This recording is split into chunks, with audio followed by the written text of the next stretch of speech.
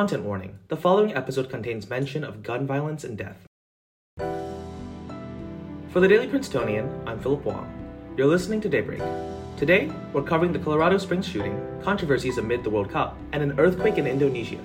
It's Tuesday, November 22nd. In campus news, the university announced yesterday that Kwame Anthony Appiah, professor of philosophy and law at New York University, and the Lawrence S. Rockefeller University professor of philosophy and the University Center for Human Values emeritus, will serve as the 2023 baccalaureate speaker this May. Baccalaureate is an end-of-year interfaith service and serves as one of Princeton's commencement ceremonies. In 2012, Appiah was awarded the National Humanities Medal by former President Barack Obama, who praised Appiah's work as having, quote, shed moral and intellectual light on the individual in an era of globalization and evolving group identities. Class of 2023 President Taryn Seba said in the university statement, quote, Professor Appiah represents the best of Princeton, the ability to mobilize abstract concepts into pragmatic advice given with compassion, and undoubtedly will impart guiding words to us. In national headlines, on Saturday night, 5 people were killed and 25 others injured in a shooting at an LGBTQ+ nightclub in Colorado Springs, Colorado. Reports indicated that the gunman stormed the club with an AR-15 style rifle. Mayor of Colorado Springs, John Suthers, said that the club patron's actions to subdue the gunman, quote, clearly saved lives. The suspect was arrested on murder and hate crime charges. In international news, the World Cup continued onto its third day. The US and Wales game last night resulted in a tie, which will make advancement to the knockout rounds more difficult. This year's World Cup has been embroiled in controversy over the One Love campaign,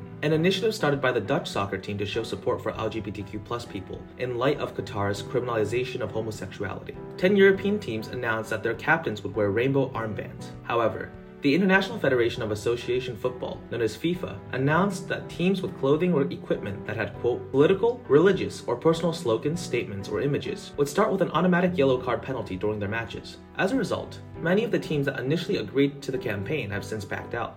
A 5.6 magnitude earthquake hit the Indonesian island of Java yesterday. At least 162 people were killed and hundreds were injured. Many were taken to the hospital, but due to a power outage caused by the earthquake, some had to be treated outdoors. The area struck by the earthquake is prone to landslides and is densely populated. Houses that were not structurally sound were reduced to rubble.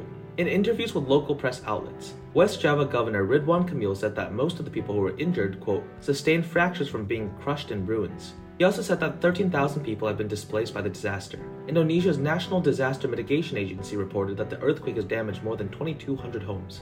Today's classes follow a Friday schedule. Enjoy your Thanksgiving break. Look out for a very special Daybreak episode this Thursday. Today, expect sunny skies with a high of 43 degrees. That's all for Daybreak today. Today's episode was written by me and Kavya Kamath, sound engineered by me, and produced under the 146 Managing Board of the Prince. Our theme was composed by Ed Horan, class of 22. For the Daily Princetonian, I'm Philip Wong. Have a wonderful day.